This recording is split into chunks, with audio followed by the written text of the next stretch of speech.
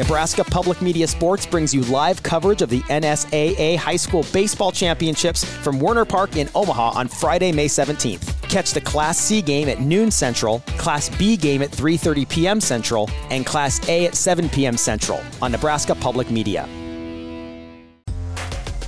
We are halfway through the show here on a Wednesday. Andrew, did you lose your headphones here? Nope. You good?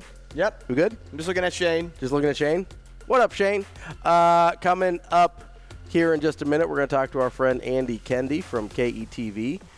Before we do that, though, I want to tell you about our friends, or maybe we call them our mentors, the Teammates Mentoring Program. We had Eric on the show yesterday. We did. So that was for Big Brothers Big Sisters, but he got started in Teammates back when he was at Nebraska. That's part of a lot of the athletic department down there works with the Teammates program. So it was started by Dr. Tom and Nancy Osborne back in 1991, and their mission is to positively impact the world by inspiring students to reach their full potential through mentoring.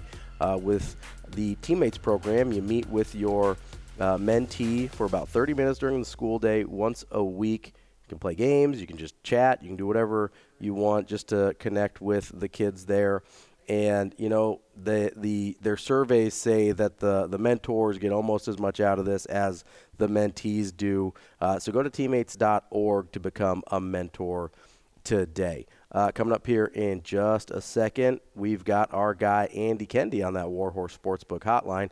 Feels a little funny to give a casino read after talking about Tom Osborne, but hey, it's 2023. The world's changing a little bit here. Andy from KETV, what's going on, buddy? What's happening? I have no issues with this. Hey, AK, how you doing? You can lead into me with the Warhorse anytime. We appreciate that, Andy. Hey, so busy week. What's on tap for you this week? Oh my goodness. Well, we take it one day at a time. Day by day. Just like Coach Rule, right? Day by day. Day by day, we try to get 1% better in that sports department. And you know what? You and Matt Foster, iron sharpens iron. That's right. And don't forget about the new guy, Matt Tilly, who's really – it's interesting to get his perspective. When you get a new set of eyes on what we do and how things are viewed in this state, it's pretty interesting. Matt Tilly started with us about a month and a half ago. And, welcome, Matt. He's been really like, I don't know, like eyes wide open in terms of how we deal with things and the importance of certain things over other sports. And he got a good taste because he had to cover the Nebraska-Wisconsin volleyball match on Saturday, and he was blown away. Okay. Like most people were. Even for people who have been around the block a few times, Saturday was a day for the ages. And now, talk about one of your first big-time volleyball matches to cover. That's what you get to do. I told him when he got, granted, it was like a 15-hour day for him. When he was driving back, we were talking, and I said, listen, I know today was kind of long, but I was like, 15 years from now, we're going to be talking about this match, and you're going to say, I was there. I was like my first month on the job. So that was one of those unbelievable, memorable moments. And there's so many things, so many layers to that match on Saturday, whether it be, the record crowd who's snapping the losing streak against Wisconsin, the 1-2, the record viewership on BTN. College volleyball is on such an upward swing here, and it's in Nebraska. It's right smack dab in the middle of it, so that's pretty cool. AK, I got a question because we talked about this earlier this week. Some of the things I heard coming into the season from just random fans was, does John Cook still have it to recruit with the best of them? Why aren't we ever splitting with Wisconsin anymore? Did he lose a step? Things like that.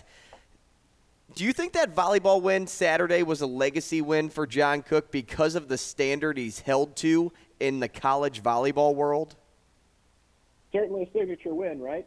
Certainly one, and it showed that they can get it done, and they haven't in recent years. I mean, 10 in a row against any team is something to open your eyes, and for a team that's just a mental hurdle to get over it. Now, granted, it was almost probably good that they have so much youth on that team, and Merritt Beeson, a newcomer to that squad. So they don't have that, here we go again, maybe in the back of their mind. But Yeah, that a great prove it Saturday for Nebraska, because they proved that they can hang with the best, and they can beat the best, and now they are the best, at least for now. And so, the way John Cook is recruited, I don't think anyone's questioning where Nebraska's status is nationally. They are a blue blood in the sport, and will be until further notice. The way this thing sets up down the stretch, it's going to be really interesting to see how they finish up. Are they going to be able to finish without a blemish, and see how it goes in the postseason? It is so hard. I mean, the Big Ten, guys, is such an incredible college volleyball conference that, forget about Wisconsin for a moment and just think about all the other teams we're going to have to play in the second half of the season. To even consider even have a discussion about them going unbeaten. They're like, okay, let's try to get through the weekend unbeaten. One of those deals. So it's going to be an interesting deal to see how these guys not only finish off the season, but how they improve during the season, because you want to be playing your best volleyball, end of November, early December. Andy, signature win for Coach Cook and a big win for Coach Rule on the same day. But who had the better celebration, the body surfing with Coach Rule or the cowboy hat with Coach Cook? That's a good question. I don't know. The body surfing thing was great, though it was, obviously we're not in the locker room real time. But the Cook celebration, John's he's such an intense guy, to see him kind of, to crack those smiles, throw on the hat. It was one of those moments you're like, wow, that's really, really cool. And he talked about yesterday about the kids storming the court, and we talked about it afterwards. I guess there was so much security around that they just wouldn't allow the court storming with the kids. But if you're ever going to storm a court, that would have been the one to do it. But John kind of took the storm to them. He went over there to make sure that the kids knew how much he appreciated their support. And that's a real home court advantage for Nebraska. I mean, guys, when you look around the volleyball world, outside the Big Ten, even inside the Big Ten at some venues, and to see what some schools play in front of. And then you contrast that with what Nebraska has every single night. It is, man, do not take it for granted. I know nobody does, but, man, it is something special.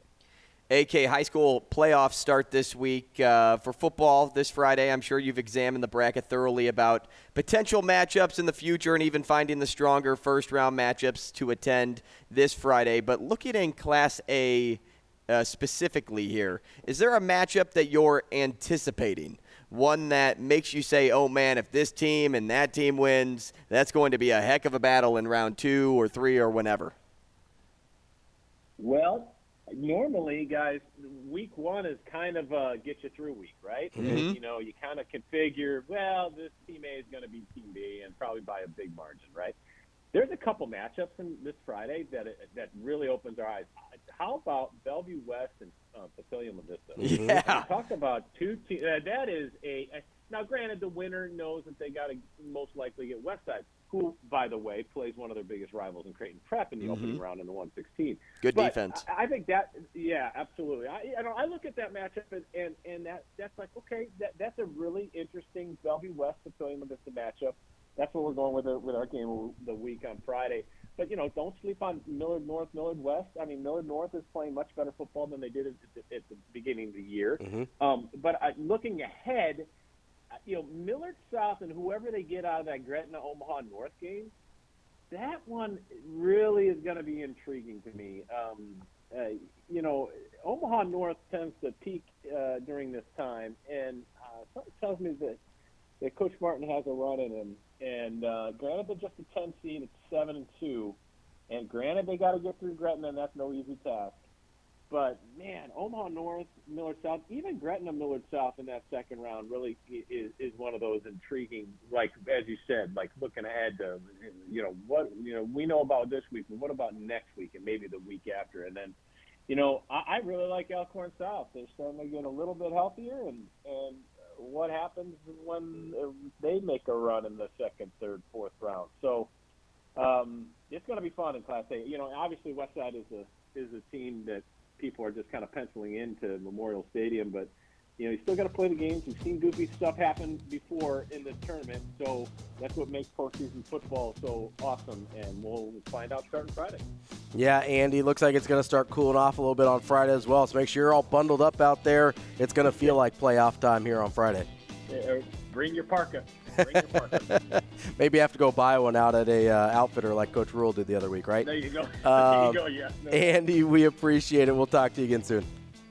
Thanks, fellas. Thanks, AK. Coming up next, we're going to talk to Andy Clausen of the WTL podcast, talk a little gambling here on Hurrdat Sports Radio.